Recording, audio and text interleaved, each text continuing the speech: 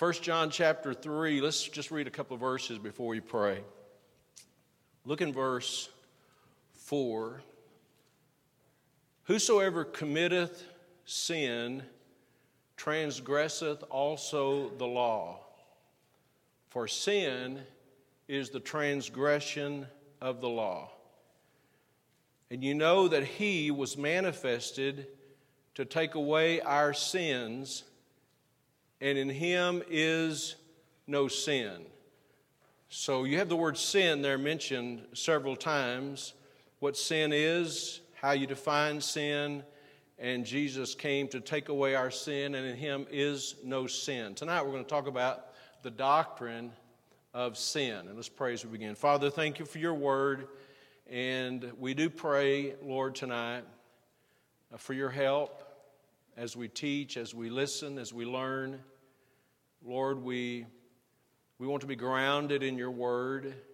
And I pray that you'd help all of us, particularly our young people tonight, to just get a good, firm foundation about what the Bible says about these major doctrines. We pray for that. We don't want to be misled, blown about by every wind of doctrine, but firmly grounded in your truth. So we pray that you'd help us tonight to that end.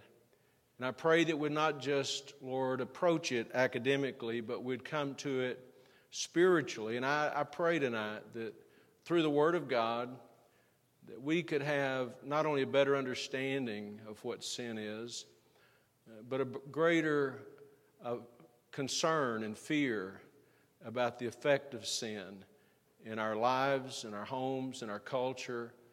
And we pray for these things also. In Jesus' name, amen. You may be seated.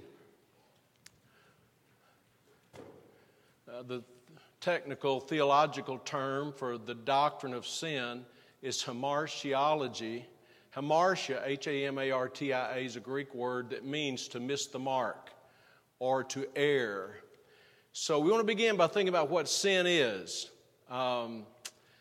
It's really enlightening. I guess the word enlightening might not be the best choice of words, but it's interesting to look at the way the world defines sin and how really strange, how unbiblical, how humanistic the view of sin is.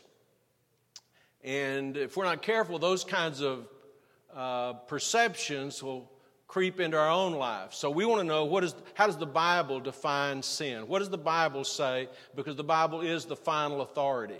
What does the Bible say about sin? The verse that we began with in verse 4, if you look there for a moment, it says, whosoever committeth sin transgresseth also the law, for sin is the transgression of the law. So basically, sin is when we go against God's law, what God says. When we disobey God's law, we are sinning. Sin is not subjective. That means sin is not influenced by our personal feelings or our preferences or our tastes or our opinions. Sin, that's sin right there. Sin is based on what God's Word says. God's Word is never changed. I was asked in a conversation not too awful long ago by someone who was just asking questions about things that were of interest to them. And they wanted to know if what the Bible said about homosexuality or same-sex marriage in the Old Testament is still relevant in the New Testament. And it's good to know that we can just take our Bible and look at what the Bible says to determine. It's not about our culture. It's not about what's socially acceptable. It's what does the Bible say. And it's not about being hard and being a redneck. And it's about what does the Bible say. And we need to know what the Bible says. Our opinions have no bearing on whether something is right or wrong. It's God's Word. And if we look into God's Word, we can sort things out based on the Word of God. We had a man that many years ago took issue with that very subject with me because I was teaching or I preached. I was bringing a lesson out, and I brought out that subject and the sin of homosexuality or sodomy, and the reason is because they had relatives or whatever, they thought it was a very sensitive subject. It may be a sensitive subject, but sensitivity is not what determines what's right and wrong. The Bible determines what's right or wrong. And go with me if you would, please. And we're going to come back here to 1 John 3, so you might want to keep your place there. But 1 Peter chapter 2 and verse 12. I'll look at an example of this, a couple of examples. 1 Peter chapter 2 and verse 12. Peter's writing, and he says in verse 12, having your conversation honest among the Gentiles. And as you probably know, or maybe you will know after this what I say, conversation in the Bible usually doesn't just mean when you're talking to someone. Conversation is your lifestyle, your behavior, your demeanor, the way you live your life. So when it says having your conversation honest among the Gentiles represents the world. It means that our lifestyle has a good testimony before the world, and he develops that as he writes on. Verse 12, that whereas they speak against you as evildoers, they may by your good works, which they shall behold, glorify God in the day of visitation. And then he says this, in the context of our testimony before the world, submit yourselves to every ordinance of man for the Lord's sake, whether it be to the king as supreme, or unto governors as unto them that are sent by him, for the punishment of evildoers. By the way, that's what governors should do, punish evildoers, and they should, verse 14, for the praise of them that do good. That's what God instituted government for, to honor those who do right and judge those who do wrong. That's the purpose of God's purpose of divine authority. Obviously, it's been corrupted in so many ways. But the point is here, he says, your lifestyle before the world matters. And so he says, you need to submit yourselves to every ordinance of man. Now, we know that there is sort of a caveat to that, and that is, and it's true, if the government tells us we can't do what God tells us we should do, then we're to obey God and not men. But otherwise then, we are to recognize civil authority. And it goes on and says in verse 15, for so is the will of God, that with well-doing you may put to silence the ignorance of foolish men. Now, he didn't say obey the ordinances that you agree with, or obey the ordinances that you are not affected by. It says obey the word there in verse 13, every ordinance of man. Now, you'd have to have been here a long, long time to remember this, but I made an issue. I didn't make an issue. I brought this up many, many years ago when they changed the speed limit in St. Clair to 20 miles an hour. I personally think that if there was such a thing as a mortal sin, that should be a mortal sin. But you know what? I still try to obey that speed limit. I don't agree with it. I think it's excessive. But you know why I do it? I do it because it's an ordinance of man, and obeying it doesn't cause me to have to compromise my biblical convictions. And I'm just saying all that because this is God's law right here. God's law says obey the ordinance of man, right? That's the Word of God, found in the Word of God, so we ought to obey it. And a lot of times people want to be subjective about these things. You know, it's like paying income tax. They say, well, I'm going to make a lot of money that I'm not going to report because I think the tax is too much. Well, then you get to decide. I get to decide, what laws we're going to obey, what we don't obey. But the Bible says obey every ordinance of man. So how do we know what sin is? Sin is the transgression of God's law. And so we need to know what the law says. God's law is the gold standard for what's right or what's wrong. whether we think the laws are equitable, whether we think we're to obey the laws, unless those laws require us to disobey God's law. And when we break God's law, it is sin. So, on the subject of sin, there are three words that are very commonly used in the Bible to describe sin. One of them is sin, one of them is transgression, one of them is iniquity. Some places they're all used together. We're going to come back to 1 John in a moment, but I want you to go to Psalms, if you would, to that very familiar, very famous psalm, the 51st Psalm, David's psalm of repentance after he had sinned with Bathsheba and that horrible, horrible time in his life. And he's lamenting his sin. He's dealing with his sin in Psalm 51. I think one of the great chapters of the Bible. But let's look in verse 1. It says, "Have mercy upon me, O God, according to thy loving kindness, according unto the multitude of thy tender mercies, blot out my," what? "Transgressions. Wash me thoroughly from mine," there's the second word, "iniquity, and cleanse me from my sin. For I acknowledge my transgressions, and my sin is ever before me." So very are the three most common words that deal with sin. There are others. The first one is sin. It's used the most often. As I said a moment ago, the very word sin comes from this word that means to miss the mark. If someone asked me to define the word sin, the first definition I would say is this: it means to miss the mark. It is a word related to marksmanship. You know, when you're at the range and you're shooting at the target and you're trying to hit the bullseye, you sin probably a lot if you miss the mark. Sin is missing the mark. And what is the mark? The mark is God's standard. God's person, God's character, and God's word is the standard.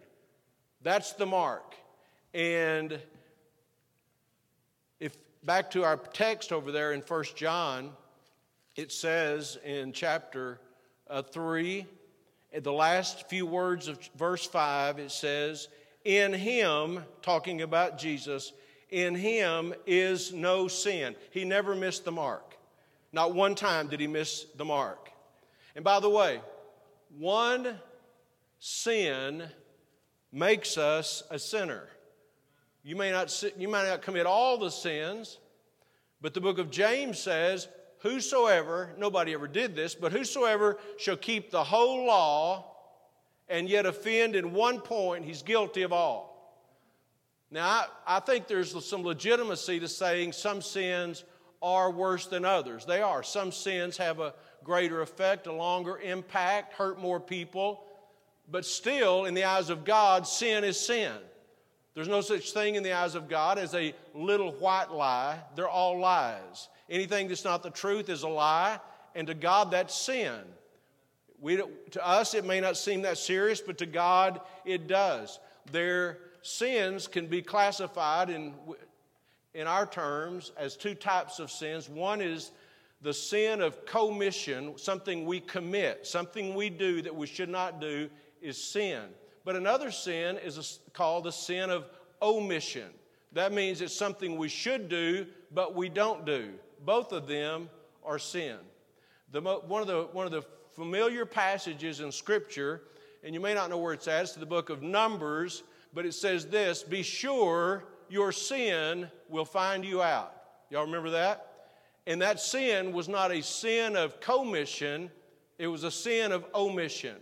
Some of the tribes that were to go into the promised land and conquer the land said, "We would like to stay on the eastern side of the Jordan River, and because there's good grazing land there, we have cattle, we want to stay there."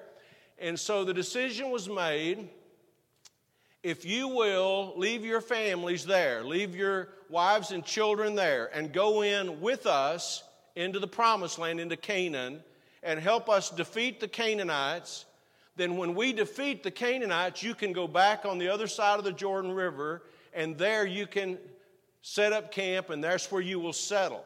And if you'll do that, God will bless you. But then he said this, if you don't do it, be sure your sin will find you out. That's not the sin of doing something wrong. That's the sin of not doing something right. Are you with me? And so missing the mark is what sin is. The second word is transgression. And the word transgression is found here in 1 John chapter 3 and verse 4. Whosoever committeth sin transgresseth also the law. The word transgress means to go beyond, to exceed the limits, and it's to violate, again, it has to do with the law. It's the transgression of the law. It's to violate the law. I'm going to keep my place here in 1 John, and I'm going to go to Matthew for just a moment. In Matthew chapter 15, if you'd like to turn there, Matthew chapter 15, Jesus is dealing, as he often did, with the scribes and Pharisees. And verse 1, it says, then came to Jesus scribes and Pharisees, which were of Jerusalem. We talked about that this morning, saying, why do thy disciples transgress the tradition of the elders? For they wash not their hands when they eat bread.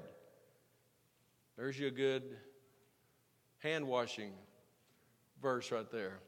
Verse 3, but he answered and said unto them, Jesus did, why do you also transgress the commandment of God by your tradition? You're breaking God's commandments. You're adding more to it. You're going further than you should. So transgression is to go beyond or violate the law. So we have sin, we have transgressions. Thirdly, we have the word iniquity.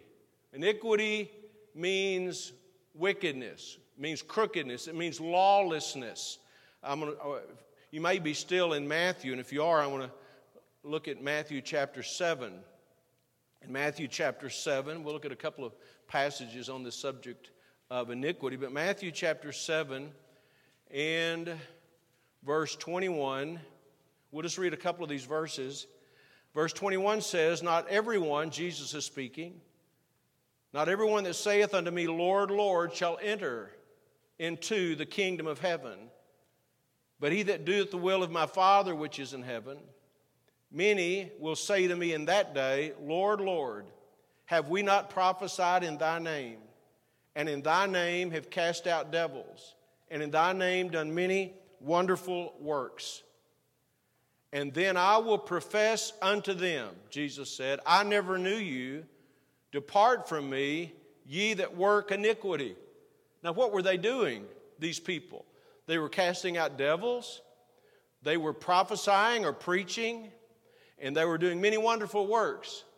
But Jesus said he would say to them, you work iniquity. Why was it iniquitous? Because it was crooked. It was lawless. It wasn't according to God's plan or God's will. And God calls that iniquity. And it's a serious sin. I'm going to James right now. I know we're looking at several verses tonight, but the Bible has a lot to say about this. Here in James chapter 3, and it's a very long context, but I'm just going to look at one verse in it. It has to do with the tongue, the power of the tongue, our words, ill-advised words, the need to control our language. James chapter 3 and verse 6 says, and the tongue is a fire, a world of iniquity. A world of iniquity. So is the tongue among our members, that it defileth the whole body, and setteth on fire the course of nature, and is set on fire of hell. Again, the word iniquity means it's just wickedness, lawlessness. So there are many other words that have to do, sometimes trespass is another one, have to do with sin. But these are the primary words for sin. So what is sin? Sin is breaking God's law. Sin is disobeying God. The Bible says, to him that knoweth to do good and doeth it not, it is what? Sin. When you know you're supposed to do something, you don't do it, it's sin. And you say, well, I just I just wasn't sure. I wasn't convicted about that. If God says it, we ought to do what God says. Sin is a very serious thing, and I want to talk about that for a few moments. The serious nature of sin. You know, the Bible says this, that sin is pleasurable for a season. Talking about Moses in Hebrews chapter 11. And the reason people sin, the reason we sin, all of us sin, is because it's something that we prefer to do, something we want to do, something we would enjoy doing. It could be something, saying something hurtful about someone. It could be watching something we shouldn't watch. But sin is a serious thing, and we need to take sin seriously. And I want to give you a few reasons, just a few, that we should take sin very seriously. First of all, our sin makes us guilty before God. There's nothing more important in life, young person, than you getting to do what you want. And that most important thing is that we are pleasing to God, that we have a relationship with God.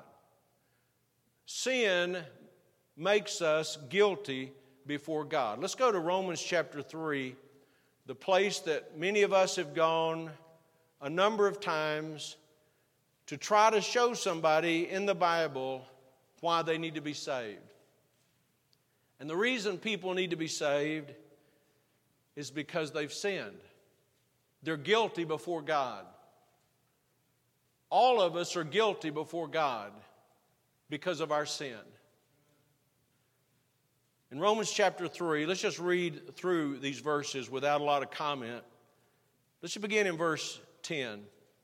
As it is written, there is none righteous, no, not one. There's none that understandeth. There's none that seeketh after God. They're all, A-double-L, all, they're all gone out of the way. They're together become unprofitable.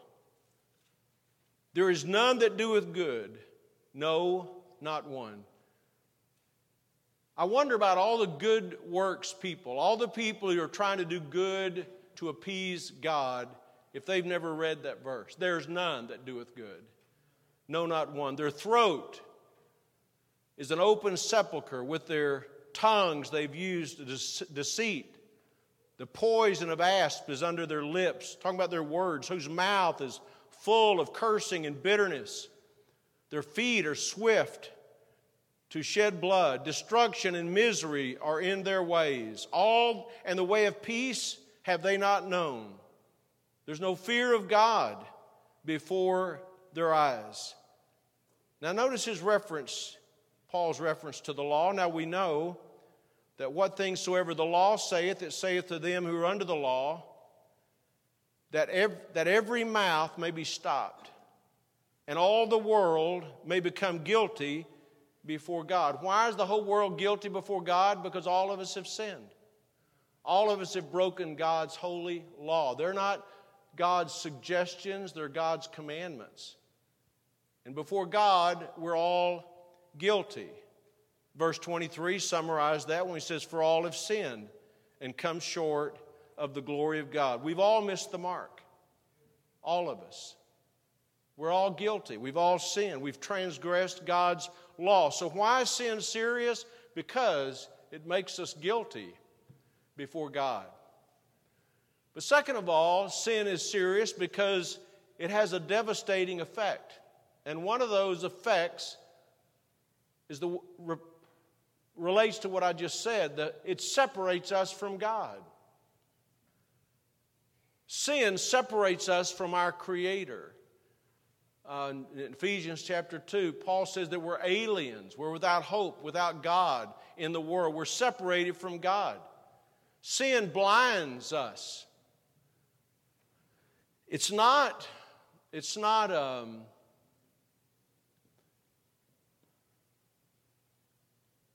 an oversimplification or exaggeration either to say that the real problem in America is a sin problem.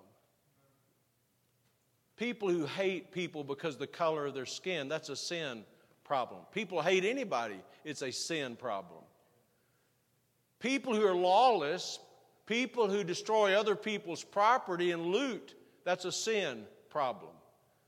People who use their authority in the wrong way, that's a sin problem. So really our biggest problem is a sin problem, but the problem with that is sin blinds people. So they can't see it. They really can't see it. 1 John 2 says this in verse 11, "He that hateth his brother is in darkness, and walketh in darkness, and knoweth not whither he goeth, because sin hath blinded his eyes."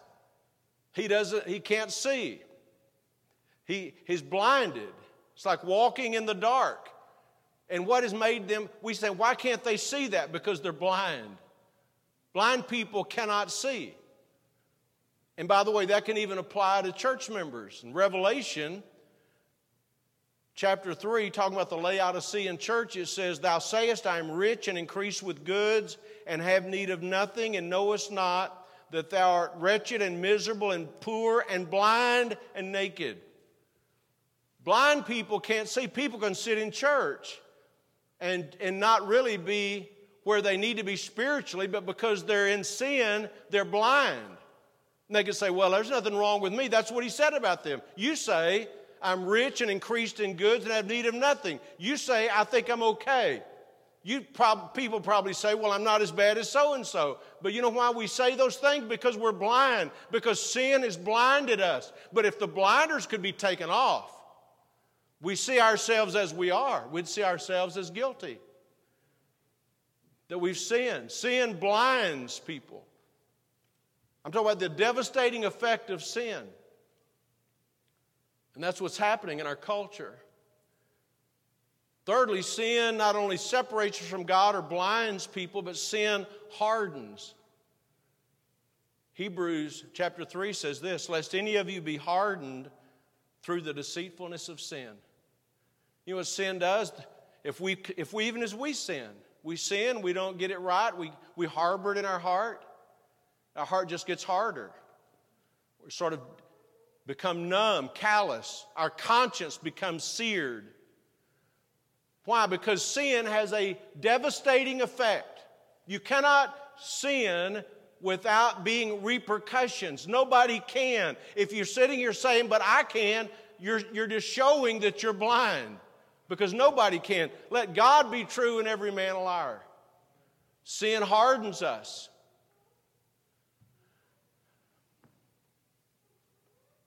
I would imagine, and I think I've had conversations to this effect, but I would imagine that if someone sat in a church service, they came on Sunday morning, came on Sunday night, and came on Wednesday night, and it was just like God was always pricking their heart, and God was always convicting them of something and dealing with them about something and making changes in their life. A person might say, "It's like God is always on my case. God's always dealing with me," as though that's a bad thing. But let me tell you what a far worse thing is.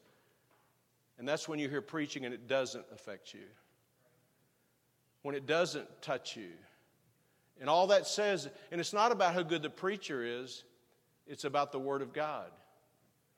The Word of God should speak to our hearts. The Word of God should reveal things to us. So sin hardens us. A fourth devastating effect of sin is it binds us. It enslaves us. Sin wants to capture us. Sin wants to captivate us.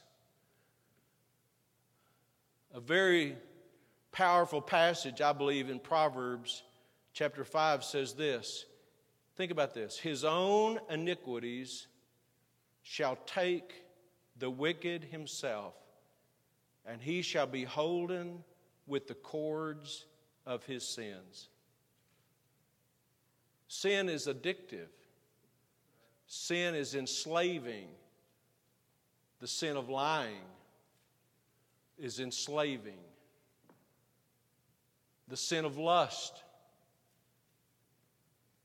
Where do you think addictive behavior comes from? Drugs, drinking, pornography, gambling.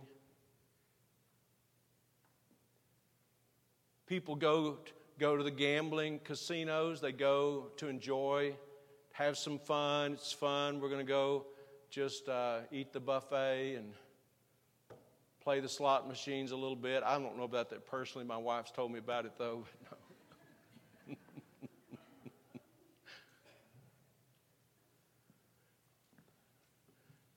But I'm telling you, when we sin, there is a spiritual element that we may not be aware of. This, you know what it wants to do? What Satan wants to do? It wants to drive a wedge between us and God. It wants to destroy our sensitivity to God. And it wants to introduce a harmful addiction, a draw, a pull to bind us. I want to read these words again. You ought to write this down if you're not familiar with this verse, Proverbs 5:22. His own iniquities shall take the wicked himself, and he shall be holden with the cords of his sins. When Paul was writing to the Roman believers in Romans chapter 6, he says, "You were the servants of sin." You were the servants of sin. And sometimes people can't see that. I'm not going to ask you to raise your hand if you've ever recognized that, but I can honestly say that in my life, before the grace of God came into my life, before I was saved, I really was a servant of sin. I got up every day and I had a master that I was serving. And that master was sin.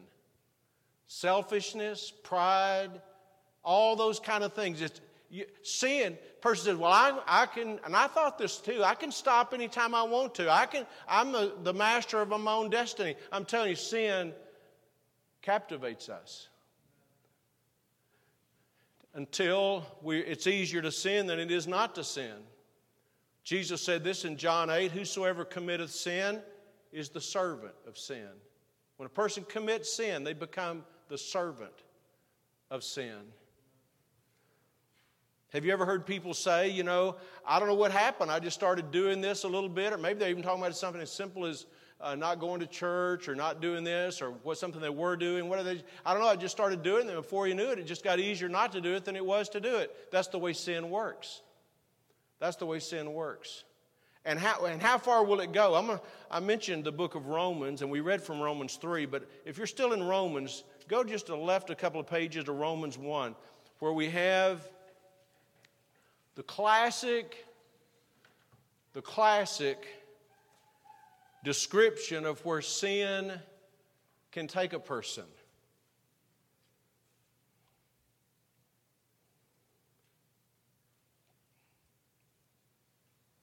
You've all heard that admonition. It's true. Sin will take you farther than you want to go, keep you longer than you want to stay, cost you more than you want to pay. That's what sin does. Romans 1 illustrates this. Romans 1, beginning in verse 18. I just want to read through it for a good example of what we're talking about, where sin will lead us. It says in verse 18, "For the wrath of God is revealed from heaven against all ungodliness and unrighteousness of men." I don't care what anybody says, God is never pleased with ungodliness and unrighteousness. And if a person believes that, they either don't know what the Bible says or they reject what the Bible says. And then he says this in verse 18, "Who hold the truth in unrighteousness." They've got the truth, but they're still living unrighteous lives. Now that is a dangerous combination. To have the truth, but still living ungodly. Verse 19, "Because that which may be known of God is manifest in them, for God hath showed it unto them. God is always making himself and his truth known." It says in verse 20, "For the invisible things of him from the creation of the world are clearly seen, being understood by the things that are made." His creation manifest his person, even his eternal power and Godhead, so that they are without excuse. Because that when they knew God, they glorified him not as God, neither were thankful, What happens when you reject the truth? What happens when you know about God, but you think with me, what happens when a person rejects the truth about God? Verse 21 says, but became vain in their imaginations. They began to think all kinds, imagine vain things, and their foolish heart was darkened. That's what happens when we sin, when we turn away from truth, when we begin to walk in truth, begin to walk in lies. Verse 22, professing themselves to be wise. I've heard many of them talking. People who've rejected God or turned away from God, living in sin, they know it all. Professing themselves to be wise, I know better, but the Bible says they became fools. Verse 23, and changed the glory of the incorruptible God into an image made like to corruptible men and to birds and four-footed beasts and creeping things. They're worshiping the creation more than the Creator. Verse 24, wherefore God also gave them up to uncleanness. This is what's happening in our world today. God gave them up to uncleanness through the lust of their own hearts, giving them what they want, to dishonor their bodies between themselves, who changed the truth of God into a lie, and worshiped and served the creature more than the Creator, who is blessed forever. Amen. For this cause God gave them up unto vile affections, corrupt, vile, wicked desires, affections. For even their women did change the natural use into that which is against nature. And likewise also the men, leaving the natural use of the woman, burned in their lust one toward another. Men with men working that which is unseemly, and receiving in themselves that recompense of their error, which was meet. It's a bad thing when God gives up on you, isn't it? It's a bad thing when God lets you have your way. Well, if I could just have my way. It wouldn't be pleasant if we could have our way. He goes on to say in verse 28, and even as they did not like to retain God in their knowledge, God gave them over to a reprobate mind, to do those things which are not convenient. And he lists a whole lot of other things. I'm just saying, sin leads to reprobation. Sin never leads to holiness. Sin never leads to spirituality. Sin never leads to blessing. Sin leads to reprobation, to moral corruption, hearts being darkened. It doesn't matter how much a person believes something is so, if it's against God's law, it's not right. It's not right. So sin has a devastating effect. It separates us from God. It blinds people. It hardens them. It binds and enslaves them. It leads to reprobation. And the last thing is sin brings judgment. Sin will bring God's judgment. I'm going to go to John chapter 3, the Gospel of John, and look at two passages that speak about this in this great passage about Nicodemus and the new birth and for God so loved the world, this great John chapter 3 chapter. Let's look in verse 18 first of all, where it says, he that believeth on him, talking about on Jesus, is not condemned. John 3:18. But he that believeth not is condemned already, because he hath not believed in the name of the only begotten Son of God. See, unsaved people are already condemned. They're already guilty before God. Verse 36 kind of adds another layer to that. If you look in the same chapter, verse 36, it says, he that believeth on the Son hath everlasting life. And he that believeth not the Son shall not see life, but the wrath of God abideth on him. People can go around living in sin, doing their own thing, flaunting their wickedness, but what they don't know is the wrath of God is already abiding on them. Sin brings judgment. The lost, now this is where all of us were at one time in our life, the lost are already spiritually dead. But one day they're going to face everlasting punishment. Everlasting punishment. That's an amazing thing to think about, isn't it? That passage in 2 Thessalonians chapter 1 where it says that Jesus will one day come back in flaming fire, taking vengeance on them that know not God. And I know that's so many people in our day and age are so enlightened, and I use that as tongue in cheek, that they know that God could not be such a bad, evil God that He would cast people into hell. But God will indeed pronounce everlasting judgment on people who do not know the Lord. You know why? Because they've rejected Jesus Christ. They've rejected salvation. They've rejected God. And they're going to... You say, well, I don't think the God of the New Testament will do that. The God of the New Testament is the same God that destroyed the world in Noah's day. He's the same God that rained fire down on Sodom and Gomorrah. God has not changed. Your view of God may have changed. My view of God may have changed, but God has not changed. So sin ultimately is going to bring judgment. So that's what sin is, and that's what sin does for us. So what is the remedy? There's only one remedy for sin.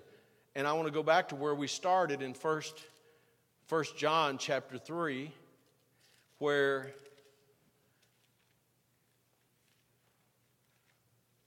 John writes in verse 5, he says, "And you know that He was manifested to take away our sins." That's the only remedy for sin. It's not turning over a new leaf. It's not reforming. It's not being a better person. It's putting your faith and trust in Jesus Christ. He was manifested to take away our sins. To me, one of the most obvious, apparent illustrations of how God feels about sin is to look at what God allowed His Son to go through to save people from their sin. Sin is a horrible thing. I'm not standing up here saying it because I never think about it or I never sinned or I'm just saying sin is a horrible thing. Don't base what you think about sin on your opinion or anybody else's opinion. Base what you believe about sin on the Word of God. But the good news is God wants to forgive us our sins. He wants to cleanse us of our sins. The writer of Hebrews says, without shedding of blood, there is no remission. It's only through Jesus Christ that a person can be forgiven. Sacrifice is the only way to deal with the guilt and separation from God that sin causes. And it's through the blood of Jesus Christ. As you think about this matter, this subject, this doctrine, and when I think about it, I think of the only two categories of people there are in the world, those that are unsaved and those that are saved. And all of us have sinned. And only Jesus, as I said, can forgive us our sins. And I am passionate about this. I am concerned, I am alarmed when lost people don't take sin seriously. But as believers, we need to take sin seriously as well. I don't know if you're ever exposed to this, but I've certainly been exposed to this numerous times. I could say many times where believers have the attitude, well, I'm saved, I'm forgiven, it's not that big a deal. I want to tell you, that's not a biblical point of view. That's not a biblical way to look at sin. So let's just talk for a few moments about how believers should take sin seriously. Let's take a good example that you would think, if you thought a moment, you could remember it in Romans chapter 7. This is what the Apostle Paul said. I'm of the persuasion that Paul was in a pretty good place spiritually. Wouldn't you imagine that? But he said this, "For I know that in me, Paul says, in me, that is in my flesh, dwelleth no good thing." There's nothing good in my flesh, in me. The flesh is not just your physical body. The flesh is your human sinful nature. And I'll tell you, young person, please hear me. If we're exposed to this, you need to tune out all this rhetoric, this language, this mantra that says you're good, you can do anything, please yourself, find yourself, put yourself first. There's no good thing that dwells in you that is within your flesh. Period. That's what the Bible says. Even Job, think about Job. Job was renowned for his devotion to God. Nobody on the planet, according to God's own testimony in Job 1, feared God and hated evil like Job did. But at the end of the story, at the last chapter of Job, as we come to the end of the narrative, this is what Job said. I have heard of thee with the hearing of the ear, but now mine eye hath seen thee, and I abhor myself. I hate the person that I have seen myself to be. It's wise for us, and I'm not going to say that I'm always there, but it would be wise for us to develop a hatred for sin. A hatred for sin, a disdain for sin, for what it does. And again, you hear more and more, even believers making light of sin. Let me tell you what the Bible says. Fools make a mock at sin. It's a foolish person who does not take sin seriously. On the flip side of that, on the other side of that, we ought to desire to be holy. That's what we ought to want to be, not sinful. Young person, it's never the discussion in our mind, the introspection in our mind should never be, how far can I go and get away with this and not get in trouble? What our attitude should be, how close could I be to God and being a holy, separated Christian? That's what we ought to be. 1 Thessalonians 4 says, for God hath not called us unto uncleanness, but unto holiness. Hebrews says, follow peace with all men and holiness, without which no man shall see the Lord. Are you saying, preacher, that we could never sin? I think the Bible's very clear about this. If we say that we have no sin, we deceive ourselves, and the truth is not in us. But as Christians, we're to confess our sins. What does it mean to confess your sins? It means to agree with God about it. Say, God, I was wrong. What I said was wrong. What I thought was wrong. That conversation was not what it should have been. Now, think with me for a moment. I'm going to ask you to really pay attention to what I'm about to say. Positionally, when I say position, I mean our position spiritually as a true believer, as someone who's born again, positionally, theologically, all our sins are forgiven. All our past sins are forgiven. All our present sins are forgiven, and all our future sins are forgiven, according to the Bible. I was asked once, I've been asked this more than once, but I was asked it fairly recently, but I'm asked this a number of times. If a true Christian committed suicide, would they go to heaven? And what would you say to someone who asked it? If a Christian takes their life, can they go to heaven? And you know where that comes from? It comes from the notion that in order for us to be forgiven, we have to confess our sins. If you take your life, you're not alive to confess your sins, so it's like it's the unpardonable sin. But I said to this person, if a person was truly saved, and they took their life, they're going to go to heaven, because our going to heaven does not depend on us confessing every sin we do.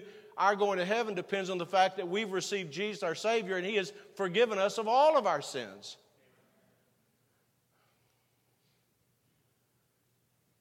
And someone may ask, well, how can future sins, those you've not yet committed, be already forgiven? How can you say that things that are in your future that you've not even done, how can you know they're going to be forgiven? But think about it like this. When Jesus died on the cross, how many of your sins were in the future? They were all in the future. And He forgives us of all of our sins. He died for all of our sins. Aren't you glad about that tonight? So why do we confess our sins then? For one thing, we confess our sins to restore fellowship with God. In that famous passage in 1 John 1:9, if we confess our sins, He's faithful and just to forgive us our sins and cleanse us of all unrighteousness. He's talking about Christians. But before that, in verse 6, he says, if we walk in the light as He's in the light, we have fellowship one with another, and the blood of Jesus Christ cleanses us of all of our sins. We have fellowship with God, but when we sin, it doesn't chop our relationship, it hinders our fellowship with God. Confession is, like I said earlier, is agreeing with God about our sin. And you know what's going to happen? You can take this to the bank. You know what's going to happen if a Christian sins and they don't confess it and they don't get it right? What do you think is going to happen? Two things can happen. Number one, they'll be chastised. They'll be chastened. The Bible clearly teaches this. If you're a Christian and you sin, God's going to deal with you about it. He may deal with you gently at first. He may deal with you more severely, but He's going to deal with you. I promise you He is. You say, well, what if He doesn't? Then you're not saved. You're not saved. The Bible is so clear about that. You say, well, I don't believe that. Well, you don't believe the Bible then. And anybody that's in this room that is a Christian who has a serious walk with God knows that when they sin, God deals with them about it. But you know what will happen if you don't respond to God's correction? I'm going to end with this. You know what will happen to a Christian, a true Christian, who refuses to repent, to get right, to confess? You know what's going to happen? 1 John chapter 5 says this, they commit the sin unto death. The sin unto death. We know what that is? That when God takes a person, when God takes one of His children out of this life as a form of chastisement, it's the sin unto death. Read it. The Bible says if you see a brother sin and the sin's not unto death, you'll give life to him. In other words, if you see someone sinning and they're a Christian, pray for them and they'll come around. But he says if they've committed the sin unto death, John says you might as well not even pray for them because God's going to take them out. I would say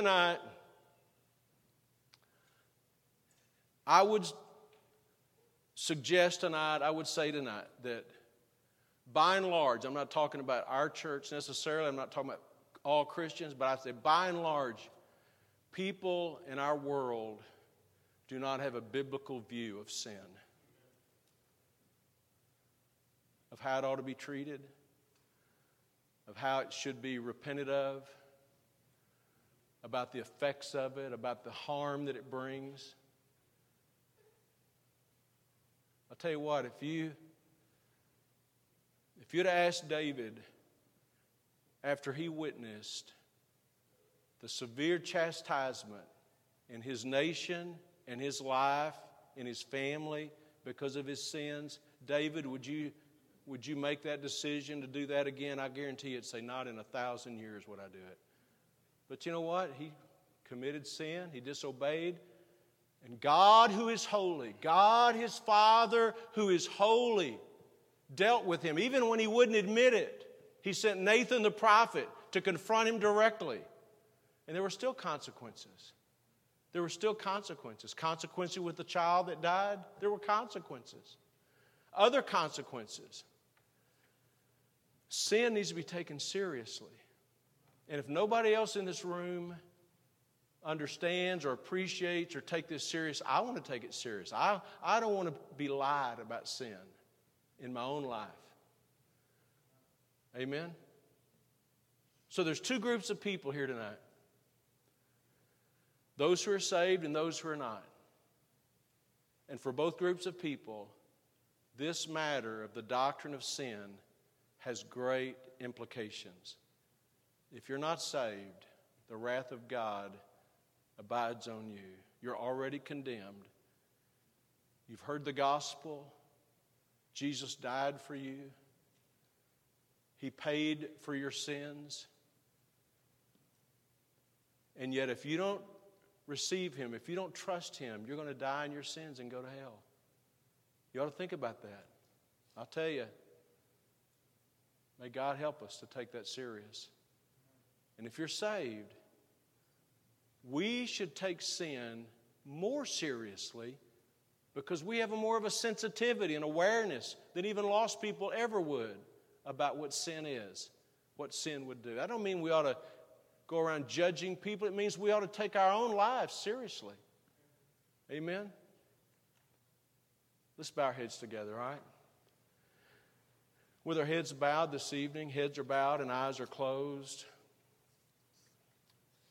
As you already know, most of you anyway, I've just felt compelled to have a series of lessons on Sunday nights about some of the major doctrines of the Bible. Of course, we could preach on this subject for weeks and weeks. But tonight, would you take it seriously in your own heart? If you're not saved tonight, the only thing standing between you and eternal life is you've got to come to Jesus Christ. I would compel you to do that tonight. We'll be here to help you with that if you need some help. And if you're a believer tonight, let's take our sin seriously. Our Father, as we pray this evening, we thank you for the precious Word of God. And Father, we've dealt tonight with such a simple subject, but such an important subject. The subject of our personal sin. God, would you work in hearts tonight? We pray for that your Word would not return void. I pray that the Spirit of God and the Word of God would convict us, would encourage us, would edify us, would challenge us, would give us what we need tonight. We pray for that.